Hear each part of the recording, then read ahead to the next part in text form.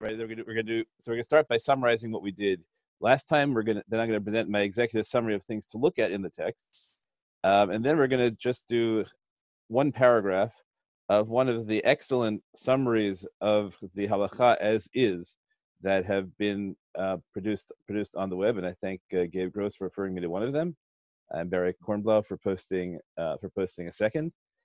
And then we're going to do the footnotes for that paragraph. There are only 2 footnotes. We're not even going to be able to do them comprehensively because it would take us a lot longer than an hour to do just the footnotes for that paragraph. And then we'll just try and see. I'm hoping that as we learn the sources quoted by that paragraph, that possibilities will open up that aren't presented in the paragraph, and then we'll talk about what role those possibilities would play in ordinary halacha, and then whether the introduction that we set up about the difficulty or the inapplicability of ordinary halakha to cases like this means that there's a lot more space for interpretation than there would be generally. That's going to be my argument. And therefore, what we're doing is potentially productive practically and not just intellectually. Okay, so I'm going to go back to sharing my screen now. Here we go. Okay, so last year we talked about, we presented 4 sources about reasons we call not to use what I believe the Chassam Sofer referred to as din Torah mamash. And we'll see, right? Maybe there's things that aren't din Torah. There are things that are din Torah but not mamish din Torah. And then there are things that are din Torah mamish, right, or mamash, whichever way actually you want it. So the Truman edition, it seemed to me the presentation, was that collectives work better than using their own organically. Somebody's not muted who should be. Collectives work better using their own organically developed customs.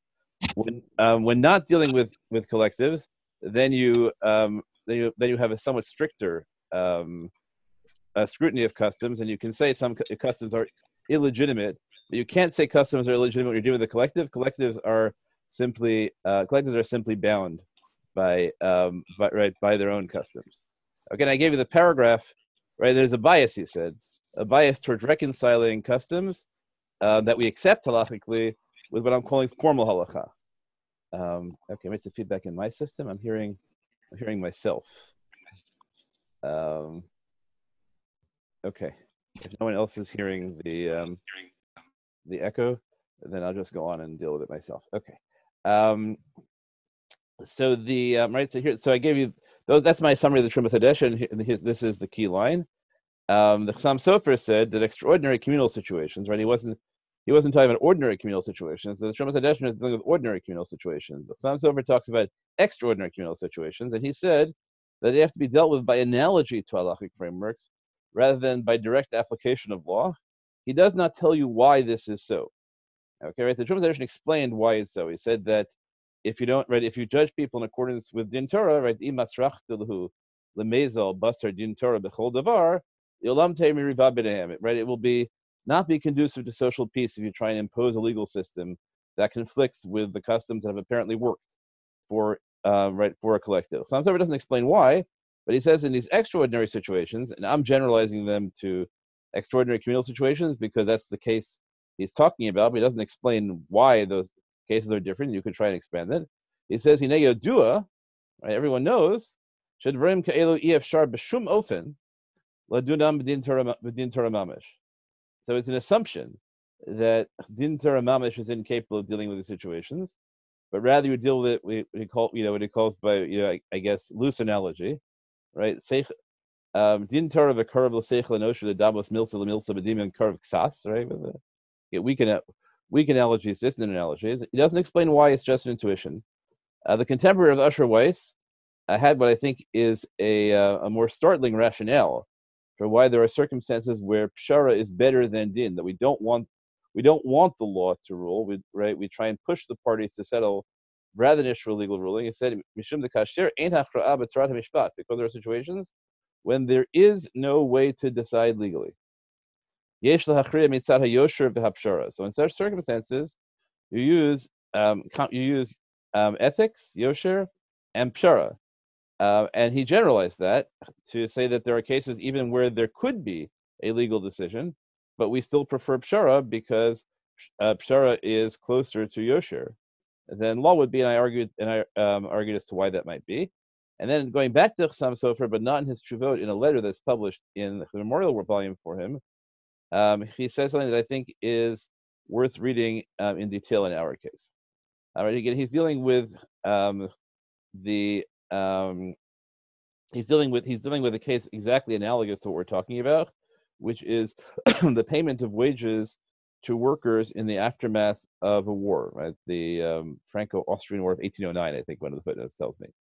So he says, "V'ani mishalem l'schirim sheli scharam mishulam b'li nikui klal." He said that I will pay my hired hands. You'll see that one of the later sources narrows this unnecessarily. I will pay anyone who works for me. Let's say it for now. Mishulam entirely, b'li nikui klal, without any form of deductions, and we'll see in the outline what the possible types of deductions are. V'atem, but you, whoever he's writing to, tivtzu hadin, right? If you're not making decisions for yourselves, but you're functioning judicially for others, so you should decide it in al derech hapesher, in a manner of compromise, as opposed to letter of the law.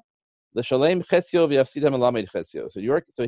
So as opposed to Chassam Sofer, who I think generally say he's paying all his workers, whatever they do. People who are the specific case that's being brought to him, which is what about the tutors, you should each pay half. Even though obviously no learning took place during the war. But I still find it very hard, right? And this is later on in the letter. Even though al derech hapshara, I say that half is what sounds reasonable to me. If you ask me law, I find it very hard to explain why I should take the money away from the employers.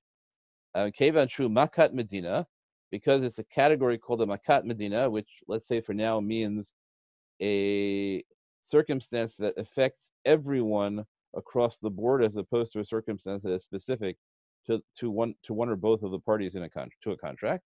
Umazal Shnehem Shavebo. So Mazal Shnehem we talked about as a hard concept to try and translate legally. We will try harder today, but it's it can't be attributed to one person or another person's fate, destiny, or luck. You can't say that it's one person's mazal more than another's. Al Kain, therefore, he says, since reasonably it seems that this is equally the consequence of each of them in a metaphysical sense. Al Kain asiti pesha miratzon shnehem b'cheftzam. So I decided to make a pshara, which was in consonance with each of their will. They didn't want law; they wanted an equitable compromise, and they wanted that equitable compromise to include that each of them should lose something. Right? They didn't think it would be right for one party or the other to win a case like this. So that's great when that's true, but it's not always true, unfortunately. And he says, "Well, din Torah lo yadati," but I don't know what the din Torah is. So that could be taken at its word as, this. I just don't know what the halacha is, but I think it's more likely to say is that I don't like what the conclusion I would have to reach if it were din Torah, and if I had to reach din Torah, I don't know what would happen then, because I'm not accustomed to reaching din Torah decisions that I find morally uncomfortable. So I'm very happy not to make that decision. That's how I write. So these are your parameters for saying that din Torah doesn't work. Maybe we're dealing with a situation where it's the internal regulation of the collective, and halacha there is bound by the customs. Or if you want to generalize even more abstractly, claim the reasonable expectations of all the parties to a collective, as opposed to abstract law imposed from outside. The Chassam Sofer seems to think there's something different about communal emergencies. The Minchad Asher says, there's some places which the law it's not that the law covers badly, the law just doesn't cover them. And Chassam Sofer seems to think there are some places where the law covers badly, and maybe the Minchad Asher would agree with that. Okay, here is our contemporary Rabbi Yonah Rees, who is currently the Av Beit Din of the Chicago Rabbinical Council, and a very dear friend, who highly admirable and tremendously learned figure, says because of the divergent views, right? And this is after his full summary of the laws of what happens to wages during this period. What is generally recommended in these situations is a spirit of compassion and compromise, given the reality that everyone is financially disadvantaged by a makas medina. This was the approach followed by the Chassam Sofer when he dealt with the suspension of schools in the Franco-Austrian War. So Reis, after giving a very learned presentation of the law, adopts the position that we really want to tell people that they shouldn't follow the law in this situation. So that's a very interesting notion, that when which happens, I think, very commonly in American courts, where people understand that legal decisions are worse, both psychologically and from a justice perspective, perhaps, than a compromise reached by the parties. And judges will recommend outlines of the for settlement. Certainly, that's true a lot in divorce cases. There's also self-interest in that the courts would rather spend less time dealing with cases like that. So Rabbi thinks that's what a Beit Din should recommend, and he doesn't offer any legal conclusion. So you can decide for yourselves why he thinks that law is not the best approach here. The Beis Havad of Lakewood says something that seems like the same thing as Rabbi, but perhaps is different in nuance once we have seen the prior sources about the different nuanced ways in which you can recommend that law not be the solution here. Although strict halacha generally dictates that a party cannot be required to pay out of pocket in a matter of doubt such as this one. Okay, right. So the Beit Havad doesn't say that we don't know what the halacha say. They say we do know what the halacha says. The halacha would say, now here an interesting thing. Halacha would say that there's a dispute in halacha, and when there's a dispute in halacha, the money stays where it is. So that would be what if we followed the rules, right? I would call might call the meta rules of halacha, the rules about how you decide options in halacha. Then whoever has the money wins. Nevertheless, a pshara is recommended, and then we quote the Chassam Sofer, but they quote the Chassam Sofer in a very interesting way, right? That due to the complexity of the shaila involved, it's difficult to give a definitive ruling. So that really is in tension, right? Because we would say no, right? When the matter is really complicated, so it ends up as a matter of doubt. The money stays where it is. So I think there's a lot of tension in what they're writing, because I think they're probably very uncomfortable with the notion that there are areas where even if you would know what the halacha is, that would be the wrong thing to do. I think that, and I think understandably they're uncomfortable with that. So they quote the Chassam Sofer, and then he adds he personally paid his malamdim their full wages during the disclosure. So I put malamdim in asterisk because the Chassam Sofer didn't say anything about malamdim. He said schirim, and now the Beis Havad is dealing with a case of daycare workers. You could call daycare workers malamdim, but that is not necessarily the case, depending on what age the children are in daycare. I think for infants, it's very hard to claim that they're malamdim, and malamdim, as we'll see, are for good reasons a special case in halacha. And I think for their case, it's almost certainly true that if the Chassam Sofer had children and therefore had to hire malamdim, he would have paid them their full wages. But in terms of the general moral force of the Chassam Sofer's position, it diminishes it by saying that it's talking only about malamdim. And then they say, as mentioned, if a person has the financial ability to continue paying the full tuition, this would be highly commendable. But then they write really interesting things. This is highly commendable, but only highly commendable assuming that the workers are being supported, right, are living paycheck to paycheck. And if you offer to pay the full amount, even though it's a plausible legal position, to workers who need the money, then he says you can take this out of your master budget, right? So that's also a very interesting claim, right? So now the law is recommending that you engage in a process called pshara, and the process called pshara, then the outcome of which you can, the outcome of which will enable you, the outcome of which will enable you to enable you to say that that you're giving, it's part of your charity budget. So that's really a fascinating claim. Okay, all right. I agree entirely with Ellen that I think that there's real discomfort with the notion that, as I said. Okay, so here's my outline of the material, with the caveat, which is almost always a problem when you try and systematize halacha, that because halacha is obviously written by committee, So terms are rarely used consistently among among texts across centuries and vast geographic divides, etc.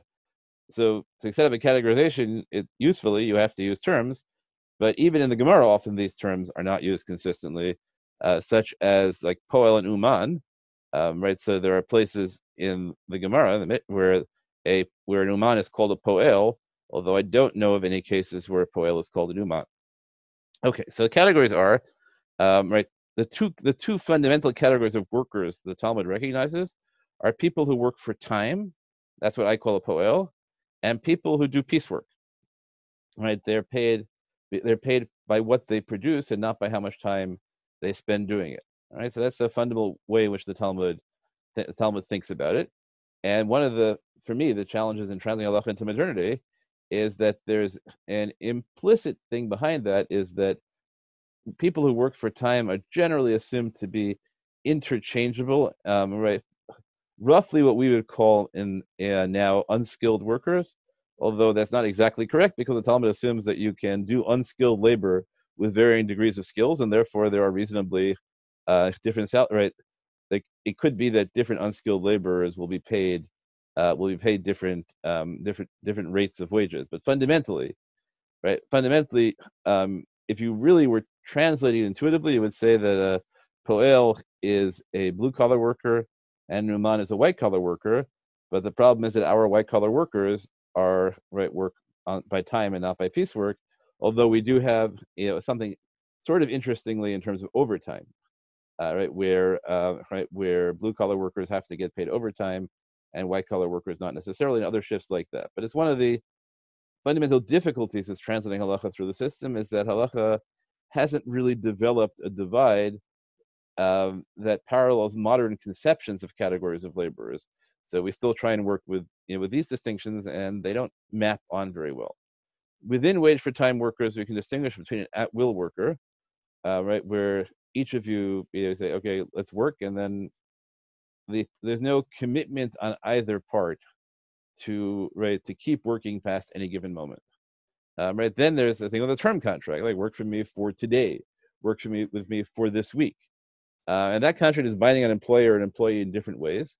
As we'll see, that there is a presumption that a poel is allowed to break their contract in at any point, so long as they can cover upfront all the costs to their the employee. Sorry, can break it at any moment, so long as they can cover the costs to the employer. But if they can't cover the cost of the employer, they have to do the work themselves. And maybe even probably you can't even compel specific performance. What you can just do is force them. You can force them to pay damages if they walk off the job, and that for example, in the middle of a rainy day, if you assume that a roofer is if you're paying a roofer by the day, and at 1 o'clock in the afternoon, they've taken half your roof off, and then they say, I'm sorry, I have to meet somebody. I have to meet somebody for snacks, for tea, whatever, right? And your house gets ruined, and there are no other roofers available to hire, or the only roofers available to hire will charge you 3 times as much, so they have to pay that. Okay, and then if you have a term contract, you can get paid in advance, or you can get paid only after you've completed it, and that will also change the halacha, obviously, most simply in the way we've seen, which is that whoever has the money, possession is a certain percentage, certain non-insignificant percentage of the law. Okay. Now, educators are an in-between case, because there is no product generally they can be paid for. You didn't usually pay educators and say, okay, I'm going to give you this much money, and when my child is capable of reading a complicated Tosfot, then you're done. However fast or slow it takes you. That's not usually the way education works. Education was usually done by time period, and yet generally we didn't think of educators as interchangeable, and not having specialized skills in the way other workers did. Although we didn't think of it as quite the professionalized profession it is now. So educators are an in-between case, and so basically what often happens in the later literature is you have cases about poalim, cases about umanim as your precedents, But the real case is almost always going to be an educator, because guess who goes to Beit Din? Okay, and that's still true nowadays, right? That's why except for Rabbi Rees, and that's not so coincidental in terms of the sensibility, right? The Beis Vad cases are about paying tuition from day schools and things like that, because that's who actually comes to them for guidance in cases where there's a conflict between parties, whereas Rabbi Rees might be addressing an audience that is not so interested in figuring out how to resolve a conflict between parties, but rather to figure out what it is they're supposed to do.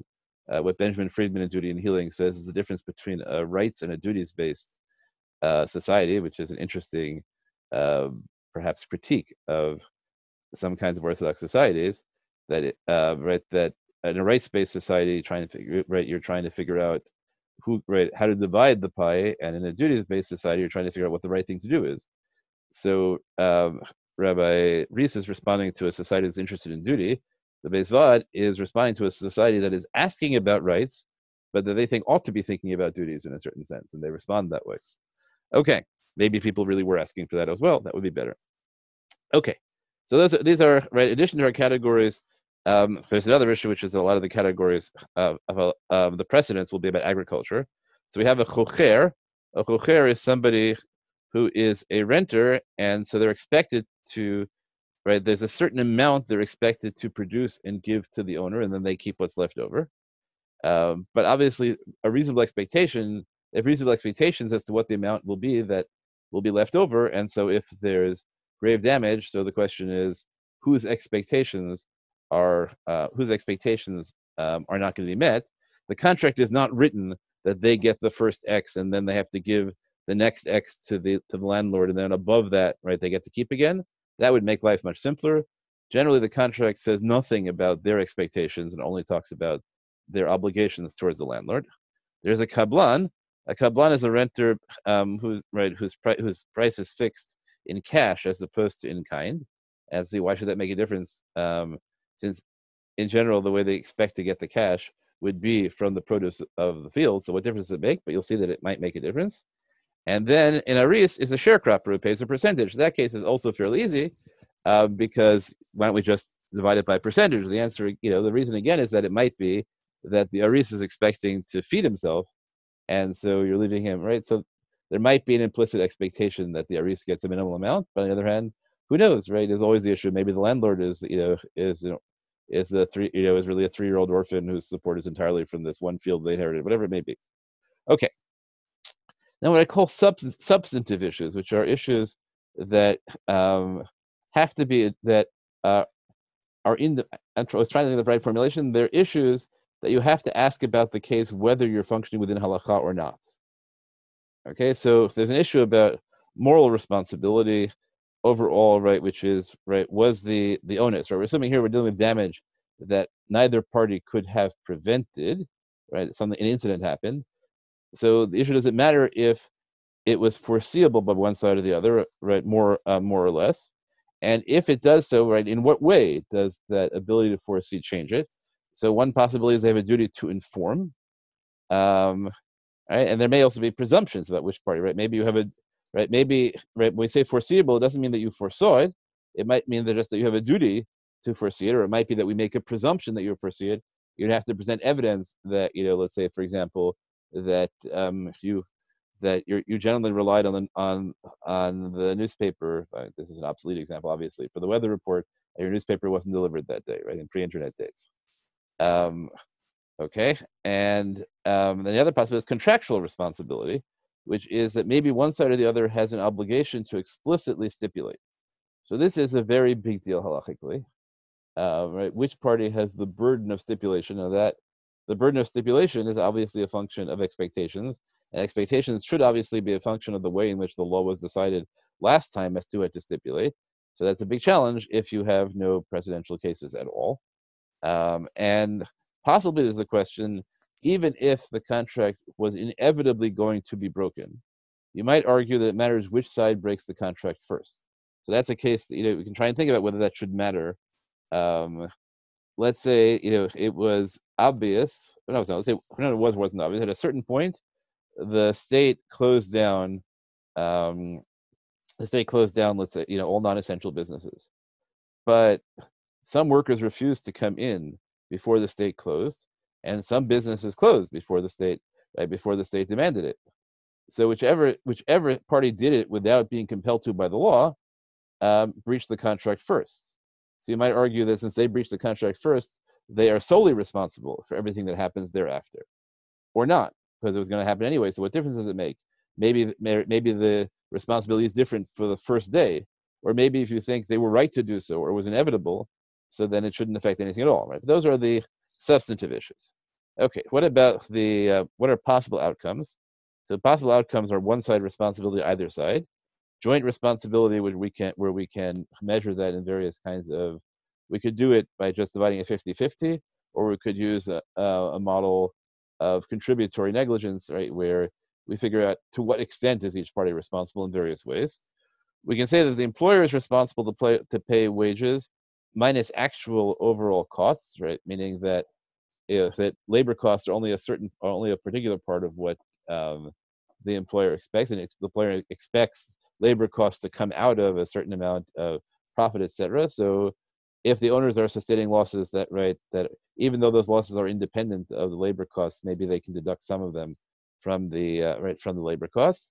It could be that the way we allow the employers to deduct only a specific cost, which is that since these workers will not necessarily be available to them, so they're going to be costs in terms of recruiting new workers, and maybe they can take those costs out of the salaries of the existing workers because there's a cost to the owner of those workers having left, unless they're all going to return, and that depends whether the owner gave a furlough or not, whether the workers are assured of being rehired. There are all sorts of factors that could affect that. There's the employer responsible for actual gain, which is that as opposed to viewing the owners as responsible for what they owed the workers, we can say that this is a model that works in the Talmud, but is much harder now. But if you're dealing with with piecework, so you can say, look, the owner got things that are valued at X wholesale, right? So that's what the worker gave them, right? And now the owner is expected to resell them, or maybe maybe the workers provided something actually to the owners, whatever they produced, and that would be challenging in cases where you have workers who are managers, things like that, right? So that model exists, but it's challenging to apply to a multi-level society where the product is often not directly saleable to others. And then there's what we call employer responsibility kapoel batel, which is the idea that a significant number of people work only because they have to. And if they didn't have to, they would rather not work. So the question is, what would they, so by not, during this period, they didn't work.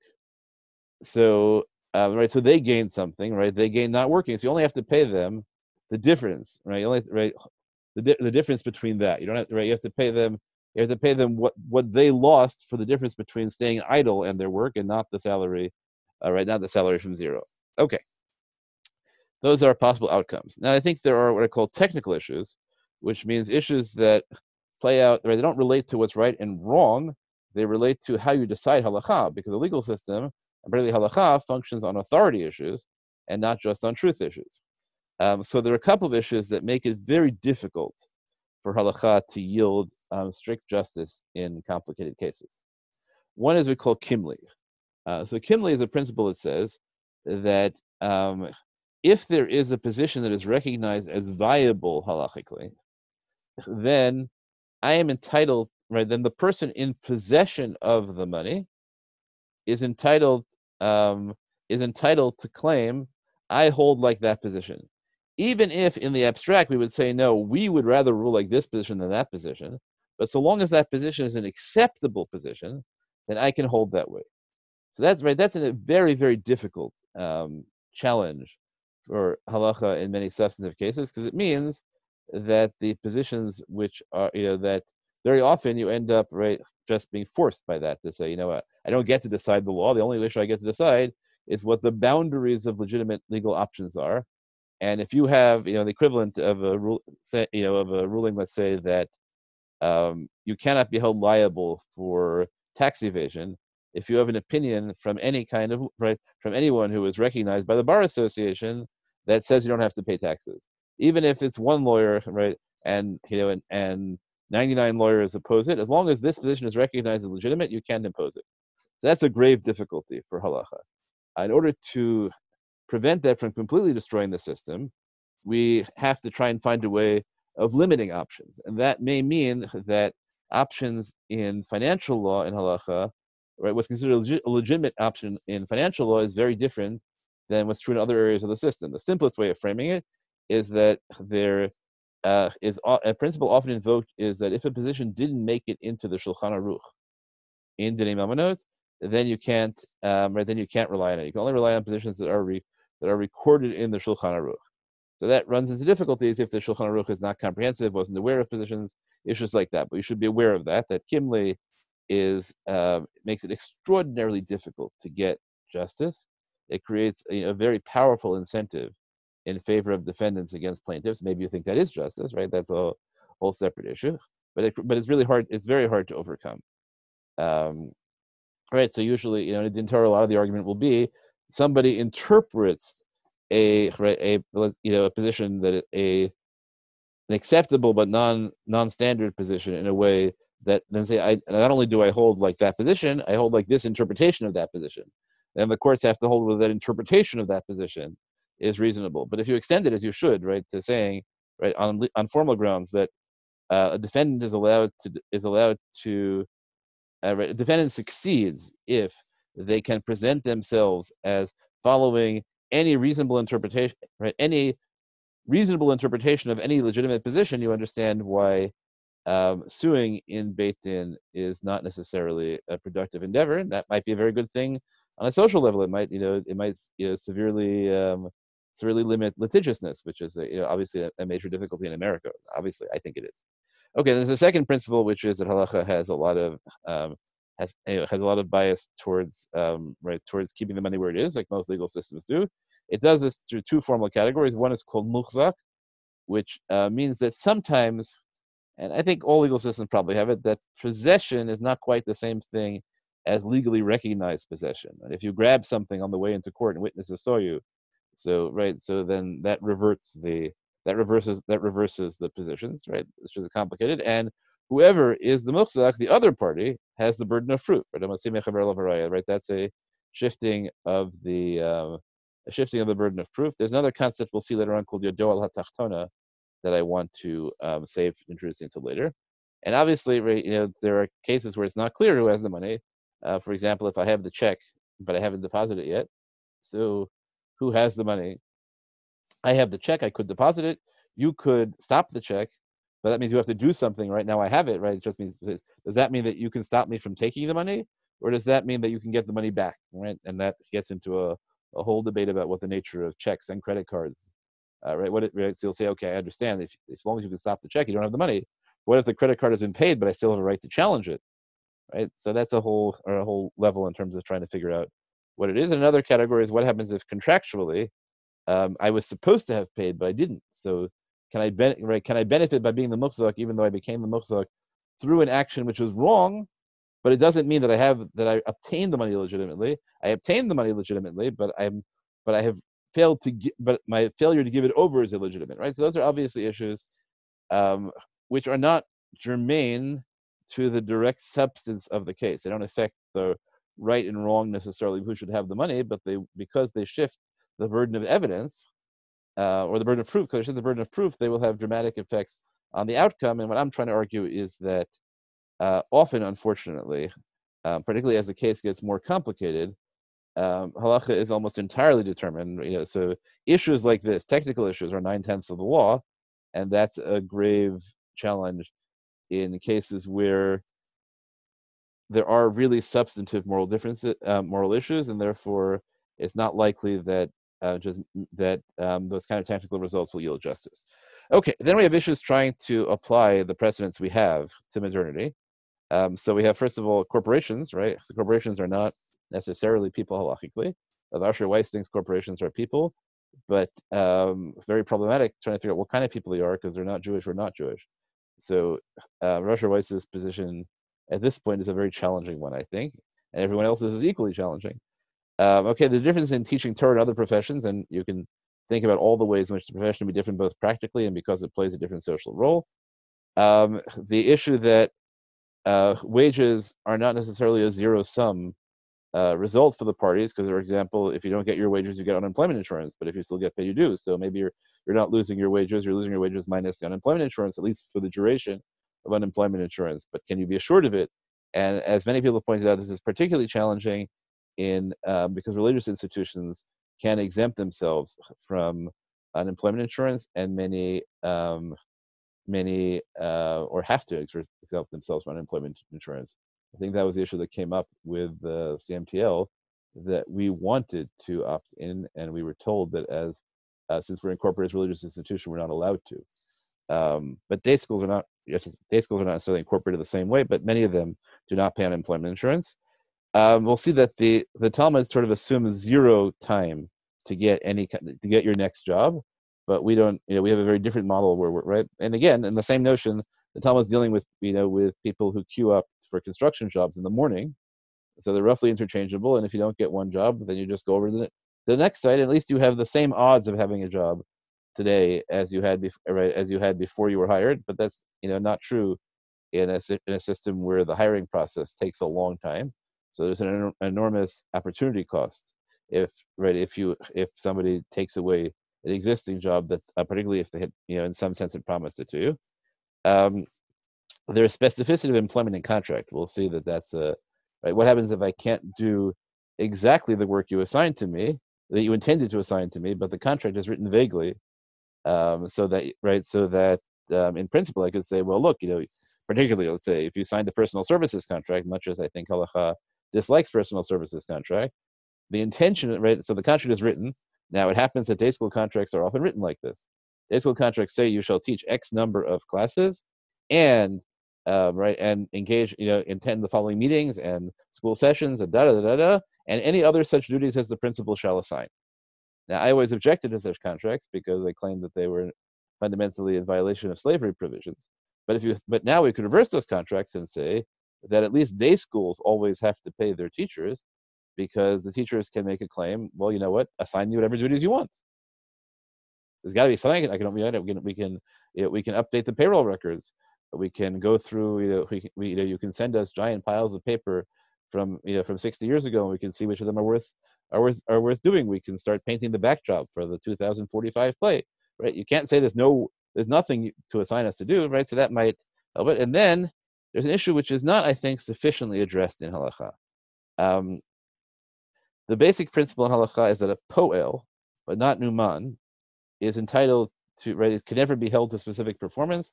They can break their contract at any point so long as that doesn't cause damage to the employer, because the Torah says you're not supposed to be slaves. And if somebody can tell you, no, you have to work for me now, that's fundamentally what slavery is.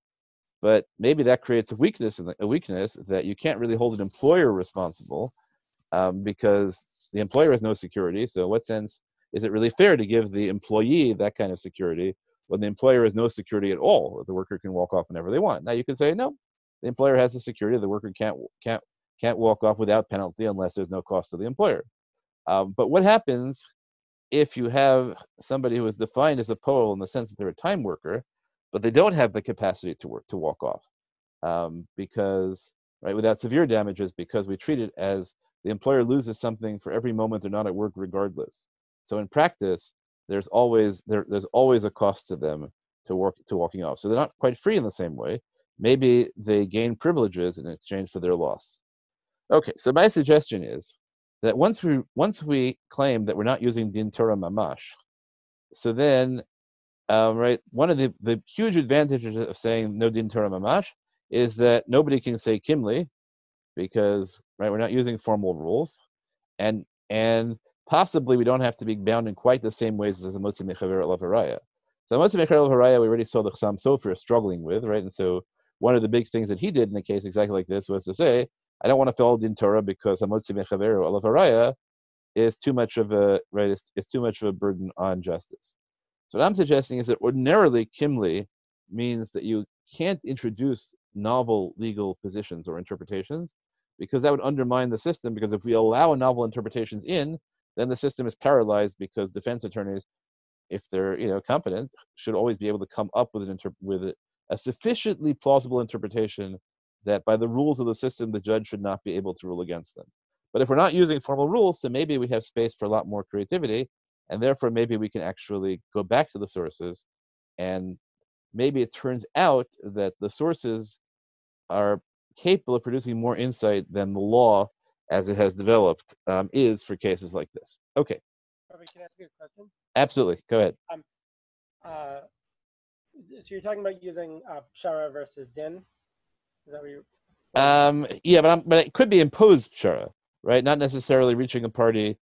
What actually happens in Beit Din, right, is that when the parties come to Beit Din nowadays, so out in America, not necessarily in Israel, but in America, the Beit Din should not take the case unless the parties signed a binding arbitration agreement. And the binding arbitration agreement in Batei Din in America always says that the Beit Din has the right to decide in accordance with Torah law, or in accordance with a pshara that resembles Torah law, which is using the language of the sort of language of the Trumas Hadeshin.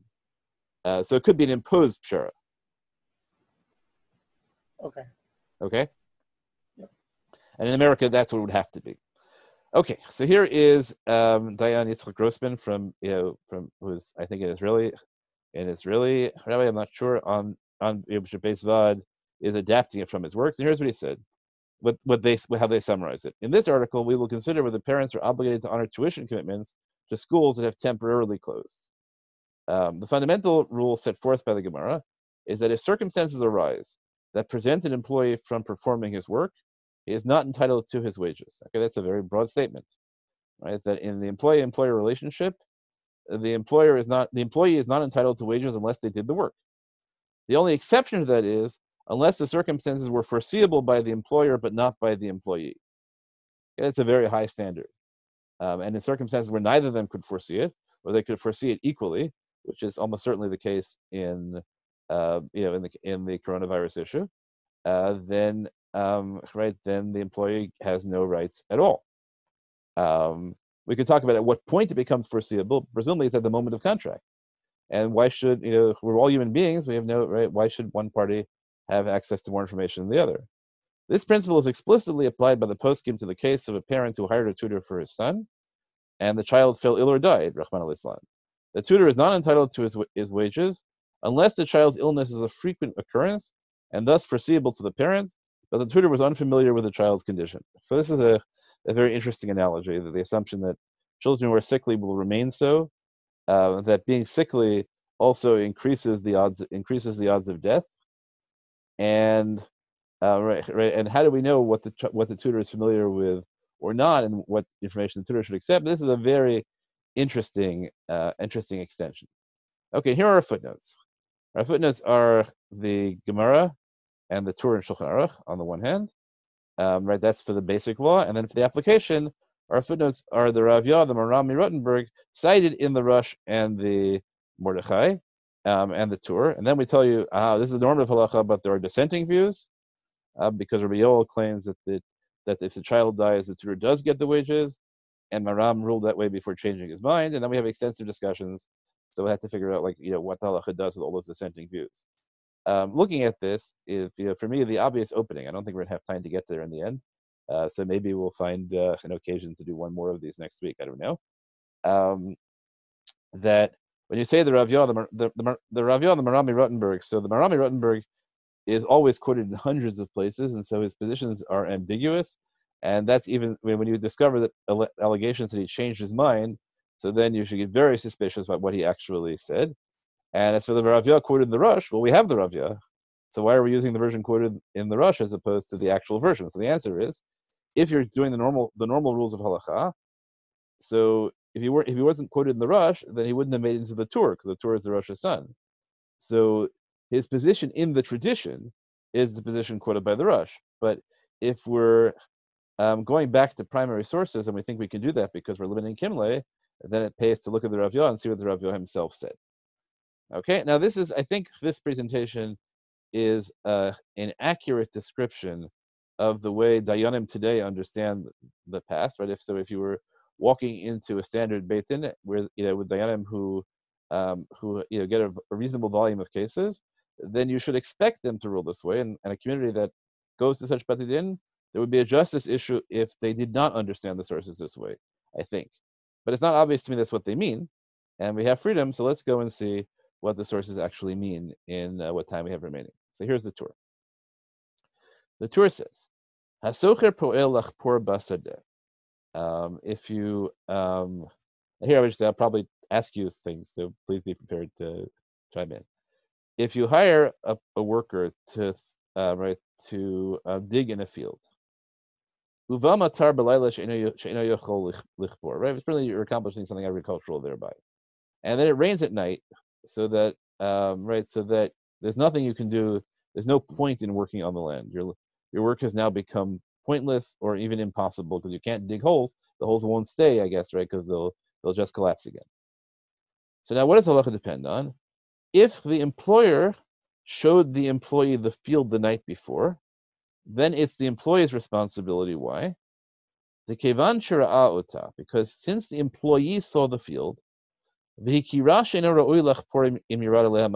he knows that if it rains, it doesn't pay to dig in it. Lo haya lo lavo. Okay, so the employee should not have shown up for work. So this is a very different kind of standard, right? What it seems to suggest is that the reason that the employer knows the employer doesn't owe anything isn't because the employer is blameless. It's because the employee is blamed, because the employee should not have shown up for work here. He should have shown up for work elsewhere. Right? He has no claim on the employer because he only showed up because he wanted to get paid based on the commitment, rather than go find work elsewhere, or he wanted the absolute confidence of having work, of getting paid as opposed to looking for work elsewhere, and that is his own responsibility, not the right. Why should the employer be held responsible? The employee wasted his own time by showing up. Okay, this is obviously circular because the employee has every reason to show up if he thinks the court will give him the money. But okay, if the employer didn't show him the work previously, then he gives him his charo kifoel batel, right, as we explained, right? The amount he's being paid extra to work as opposed to sit still, from his perspective. And he should have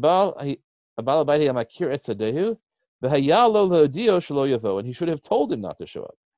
Okay, so that raises questions. What if the employer has no access to the employee? Does it mean the employer has to be there first thing in the morning and wave him away? What if that's already too late for him to get other jobs, right? So this, to me, sets up a much more complicated standard than the notion that employees have no right to their wages unless they did the work. It seems to me that there's very clear cases where they do, right? Which is if any time where the employer breached a duty, or any time where by the time the information is useful to them, they are no longer capable of finding equivalent work. So that's a very different standard for our cases where it's not all clear what employers' duties are, but it's also not clear that employees have any option at all. And it's obviously going to be different in a case where there is no possibility. If this is the standard, so what if the employees have no possibility of getting other work? And on the other hand, here it's not clear that the owners sustained a loss. The owners just, the only loss the owners would sustain is paying the wages. Just the work can't be done, which is not the same thing as saying that there's an ongoing loss. Okay, the Rambam writes,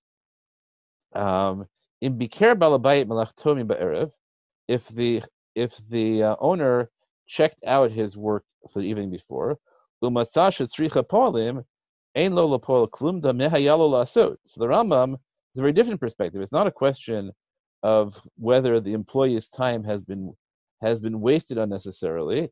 Right? He doesn't frame it on that. He frames it entirely on whether there is a breach by the owner. Right? If the owner checked out the land and the owner did everything reasonable to know in advance, so as opposed to the first position which says that the key moment is in the morning, right? Should the employee have been prevented from coming, the Rambam says, look, if he checked out at night, then what more could he have done? It's not focused on the employee; it's focused on the employer. On the other hand, if the employer, right, had breached a duty, not a duty of not conveying knowledge, but a duty of not obtaining knowledge, which and the employee is entitled to right to a presumption that the employer will know everything that needs to be known and will convey the information to him. So since he didn't check it out, and the Ramah writes the same thing as well, the Kevin Shlo Pasha, because the employer did not fulfill their responsibility to know whether the contract would be reasonable the next day. So the employer is responsible because the employer has breached the duty, right? So these are, I think, two radically different conceptions as opposed to a single conception, and neither of them are perfectly compatible with the opening first sentence. But it turns out that life is a lot more complicated than this because there's a whole set of other cases. So this was the case where you're hired to dig. Another case is what happens if you hire an employee to irrigate, right? You hire him to water your field from a canal, and the canal, or from a wadi, whatever it is, and the stream stops giving water. So then we have to check it out, right? If it turns out, if it's an unusual occurrence for this well or whatever, or water or stream, whatever it is, to dry up, or if it happens on occasionally, and the worker knows that it happens occasionally, then the worker loses, and the owner gives him nothing, even though the owner knows it as well, because we presume that the worker that the worker's wages priced in. This is the way I'm translating it. Then the worker's wages priced in the risk that there would be no work. But if the worker has no way of knowing about the risk, and the owner knows the risk, then he has to pay him. All right. I would argue, right, that the reason for that is that that there was an inequity in the initial circumstances of the negotiation. Okay. So the olam, right? So it works out that the owner only pays if he knows and the worker doesn't. But again, from a modern economics perspective, that's because if they both have information, then that information is priced into the wage, and if they both don't know, then at least the bargaining was fair.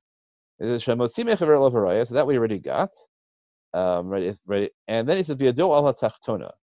So Yado al Tachtona, I think, adds something here as well. I'm sorry, in the end, I guess I'm lecturing more than I expected. Yado al Tachtona, I think, means something different than Moshe Mechavel Haraya. Yado al Tachtona comes from a Mishnah which says that in many employee-employer relationships, the governing law is the local custom, right? What I think in unions is now called the community standard wages, although obviously there could be conflicts about what's defined as community standard. And any party which seeks to change, right, which seeks to create a contractual, an element of a contract which differs from community standards, they are yadam al tachtona, right? They have the losing end in negotiation, which means that they're the ones who have to explicitly stipulate and get their stipulation accepted by the other parties. Yadam al tachtona means that not only once the case comes to court do we say that whoever has the money wins, but also when the case comes to court and the issue is which party should have stipulated. So in cases of equal information, we impose the burden on the worker to issue stipulations that are not universally acknowledged. Okay, so therefore, right, we say the only cases in this, right? So everybody say if you're hired to be a waterer, and then it rains at night, so that watering is no longer necessary, they don't pay him at all because neither side had any way of knowing that it would rain that much more than the other. And similarly, if it rains at midday, right, there's nothing that that either party has that makes the original negotiation illegitimate.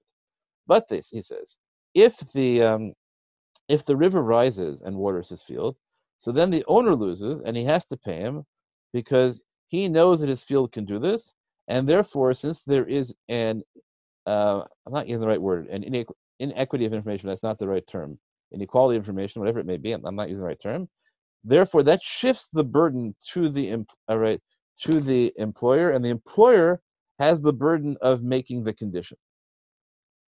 Okay, so now that's a much more complicated model for us, right? So now we can talk about, it's not necessarily that it depends on whether the workers were paid in advance or not, or whether they should have been paid in advance or not, which would give a huge advantage to the employers.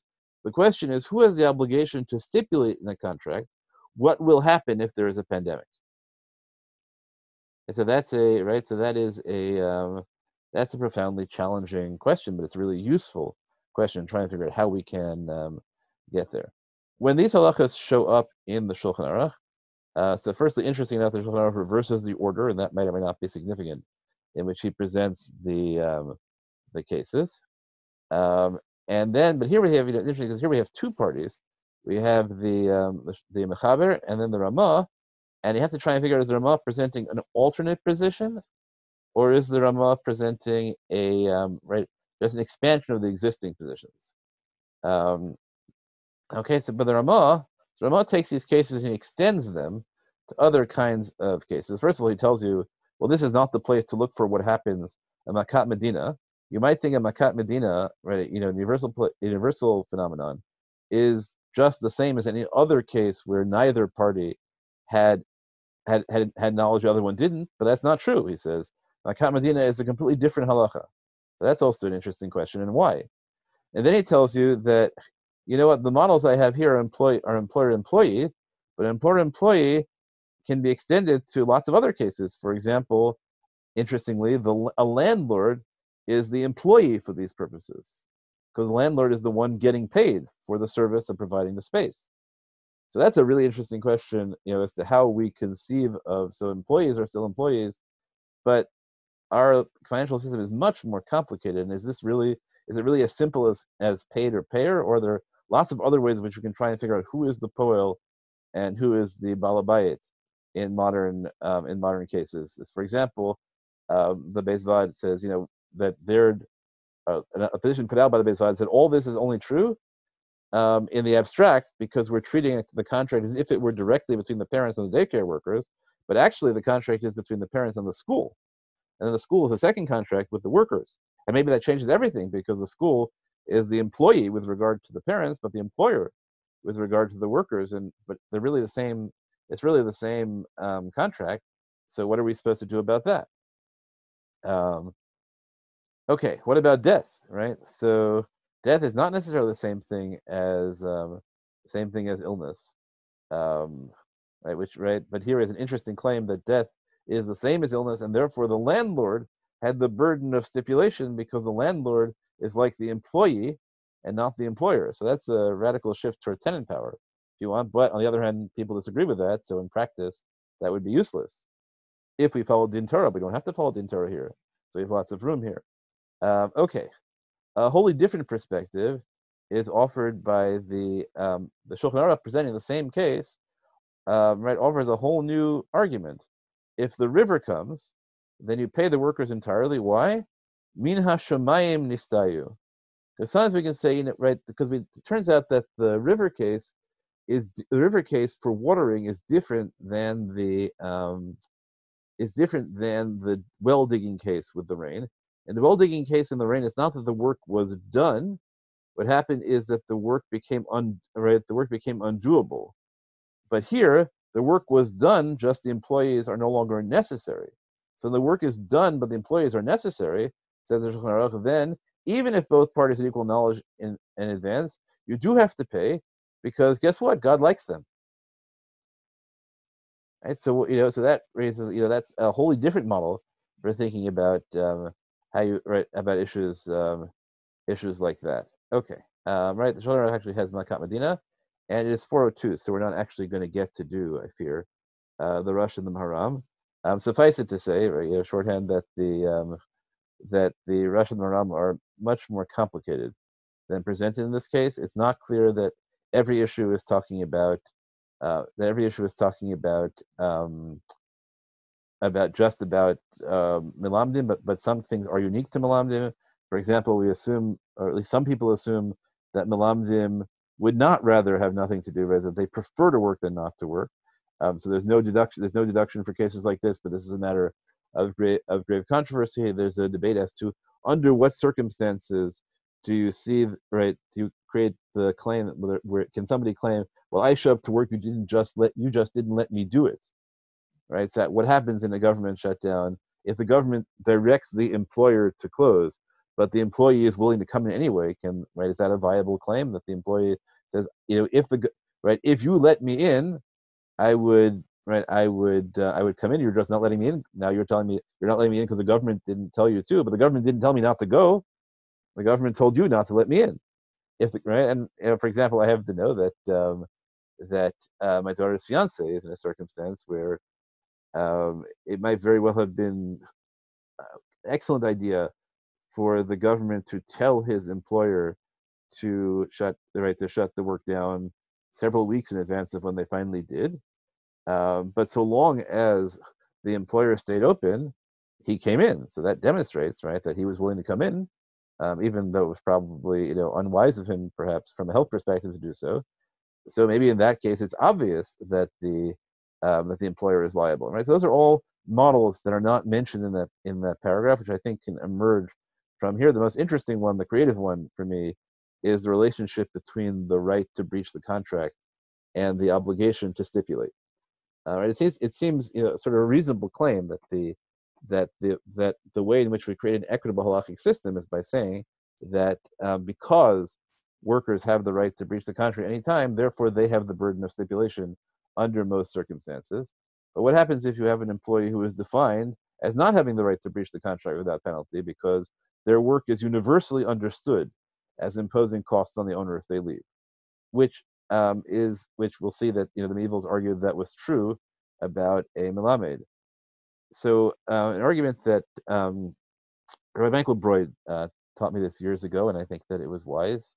He said that there was a dispute between Justice Elon and Rabbi Rachman, where Justice Elon said that what you try and do with halacha in the Israeli legal system is we'll try and stick whatever halacha we can into the legal system, so we can get this language in here, we'll get this language in here, and so we're trying to get as much halacha as we can into the legal system. And Rabbi Rachman said halacha functions holistically, so if you take little pieces of halacha out and put them into a different system, as opposed to creating justice, they might enhance injustice because they're not right, because law is a system of checks and balances among the parties. So I think that the interpretations that determine that connect the issue of whether you owe wages to the question of the right of the worker to breach the contract. So then, right, we have a much more complicated notions of under what circumstances you can and can't breach contracts, and it depends very much on the profession and the circumstances, right? And we could talk about whether you're subject to the Wagner Act, whether you can strike, whether you can't strike. Also, right? So I think that might also provide a much more sophisticated framework for thinking about these issues than happen if all you can do is apply the precedents in exactly the way that they were applied before, which again I think is what you have to do if you're in a system where the expectations are determined by the law and your job is governed by expectations. But here we have a bunch of reasons that you can't judge in accordance with expectations. One is that there's very little background, there just isn't enough precedent in halacha anyway. And two is you have a whole set of figures that say that law is the wrong framework for expectations here anyway. So I think there's room for a much more creative endeavor to think about what halacha might or might not be able to say about cases like this. Okay, so now is a good time if you have questions. And I'm sorry again that time-wise it just didn't work out to have discussions on the really fascinating other texts that we didn't get to, and so I'll think about it. As of now, I'm not planning any shiurim between now and Pesach, and focusing much more on writing. If you haven't seen the Times of Israel piece I put out this morning, I strongly encourage you to. Although it will probably also be the Dvar Torah this week, but perhaps I'll think of one. And meanwhile, I'll take questions on this, and I'm always happy to take questions by email, which I'm glad that some of you have been sending after the share. So are there questions now? Yes. Yeah, Ellen. Hi. Isn't there some distinction to be made between common contingencies and far out contingencies, and where the boundary is a whole nother question, but like nobody ever expects the Spanish Inquisition. That's for you, right? But I mean, if the kid is sickly and doesn't show up, half the days, or it rains in the in May. So maybe you could expect it would rain on the day you're supposed to go and dig the hole. But pandemics are not in this category, for example. Yeah, so I think that Or earthquakes even, except in Right. some places. There are places where where there's yeah. I think the question is whether Makat Medina is defined solely by its effects, meaning that that it affects the entire country, whether it also includes the notion of an unexpected, right, of being unexpected and radically unexpected, utterly unforeseeable. We'll see that there's No, one. you don't think that a drought in California is a Makat Medina? Makat Medina doesn't Makat Medina have more to do with how widespread it is than Well, that's what I'm whether it's not sure, unexpected? right? It might be that if it's expected that you can't treat it as a Makat Medina, that's just priced into the contracts. It might be wholly different. It might be a wholly different. I don't, it's not obvious to me. There is one interesting, one thing I really would have loved to get to, which is right. Part of the things about a Makat Medina is that it does no good for the worker to break the contract because there is no other work. So I think that also plays into it. But the standards, and we could talk, in a different context. I talk about in terms of the question of whether, which comes up, where I know more about is, in Aguna cases. So there's this sort of a delicate, complicated notion because there's this up to a certain point. We say that it's obvious what the expectations of the parties are, and then there are things that are a little bit more that are less expected than that, and there we say, okay, they're less expected than that, but they're still foreseeable, and therefore you have an obligation to stipulate. And then there are things which are so unexpected that we can't even say there was an obligation to stipulate because no one even thinks about that. So if you have a model, which is the model I think that that we saw some of the text work with, that the core issue is whether there was an obligation to stipulate or not. So then you're right that extremely unlikely things, so unlikely that nobody would ever bother to stipulate, would have a different halakha than things that are just unlikely, where we could impose an obligation to stipulate. Absolutely true. This is off topic. It's Jerry. Should I stop recording then? Yeah, I'll stop recording then. Excellent. Okay, go. Have you or will you give a shir